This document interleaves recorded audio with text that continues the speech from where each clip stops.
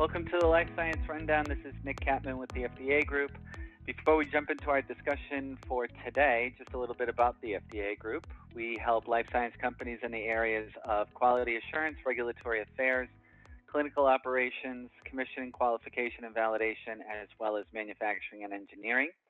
We offer 3 engagement models, which are project-based, staff augmentation, and full-time employee recruitment. So if you ever find yourself in need, just head over to thefdagroup.com, check us out, and get in touch.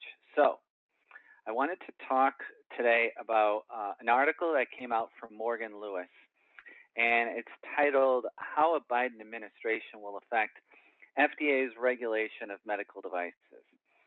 And what this article talks about is essentially, should medical device companies be worried about the FDA under the new Biden administration? And how will this affect companies that received approval through the Emergency Use Authorization Act? So let's get into it and see what they had to write. So again, this was by Morgan Lewis, and it says medical device companies should be prepared for an increase in FDA enforcement activity with the incoming Biden administration. As President-elect Joseph Biden gears up to take office on January 20th, the upcoming change in administration will impact the FDA's oversight and regulation of medical devices and digital health. The most immediate and significant changes impacting FDA's medical device oversight are likely to include a repeal of certain Trump administration orders on regulatory reform and changes in leadership at both FDA and the U.S. Department of Health and Human Services. It says device companies should be prepared for an uptick in FDA enforcement activity, including those that received emergency use authorizations for products intended to aid COVID-19 relief efforts. So certainly if you're a medical device company, you should be expecting that the FDA is going to be on the road. And if you received EUA approval of your medical device, you should also be aware that they're planning on conducting inspections. So one of the other parts of this article talks about the repeal of Trump administration's orders on regulatory reform. So let's see what they say about this. It says, over the course of the last 4 years, the Trump administration had issued numerous executive orders intended to reduce federal regulation, many of which impacted FDA. It required all executive departments and agencies, including FDA, to identify at least 2 existing regulations to be repealed whenever the department or agency proposed a new regulation via notice and comment rulemaking.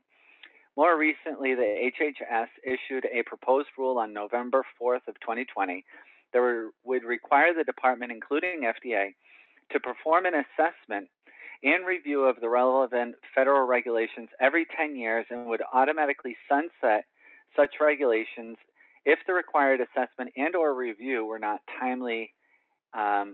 completed timely. This article says, we anticipate that the incoming Biden administration would repeal or significantly revise these orders.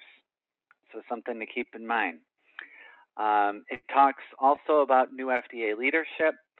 It says, as with any new administration change, the incoming Biden administration is expected to nominate a new FDA commissioner. President-elect Biden has yet to announce a pick for FDA commissioner, and it's not yet clear how quickly he intends to announce a pick to replace the current FDA commissioner. And it goes on to throw out a bunch of different names, some of their background, speculation as to why they would be considered.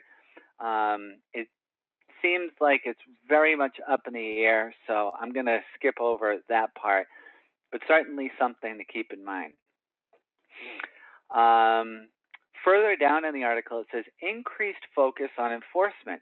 After a 90% decrease in warning letters between 2015 and 2019, coupled with a pause or significant reduction of FDA's inspection program due to COVID-19, we anticipate an increase in FDA enforcement activity under the Biden administration. In the near term, we expect FDA to focus its efforts on evaluating companies for compliance with their EUA conditions of authorization, such as medical device reports, or MDRs. It goes on, in the long term, with seasoned device companies opting to participate in the voluntary third-party medical device single audit program, or MedSAP, we expect FDA's inspection cadre, which is not reduced in size, to inspect promptly new firms that recently received pre-market clearance, and potentially firms marketing 510K exempt devices. Similarly to what we saw under the Obama administration, we expect an increase in for-cause inspections triggered by allegations of wrongdoing by consumers and consumer groups to the FDA.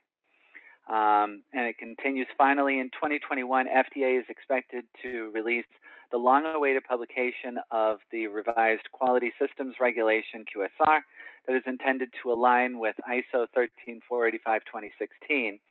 There will likely be a number of questions concerning implementation of the revised QSR that will be subject to evaluation in FDA inspections. So interesting, very, very interesting. Then further down in the article, they're talking about laboratory-developed tests, or LDTs. It says here, FDA's policies regarding laboratory-developed tests, or LDTs, may further evolve under the Biden administration. Historically, FDA has opted not to actively regulate most LDTs under a policy of enforcement discretion. However, FDA has reserved the right to regulate certain LDTs should FDA determine such oversight is necessary to protect the public health. Under a Biden administration, we anticipate that HHS's attempts to limit FDA's policies and oversight of LDTs will subside. It remains to be seen, however, whether the new administration would support legislative changes to more clearly bring LDTs within FDA's purview. Later on, it talks about digital health, software as a medical device, and how FDA could be looking at companies that are in that space. But overall, I can certainly speak for myself that I've seen a significant reduction. The 90% was fascinating to me.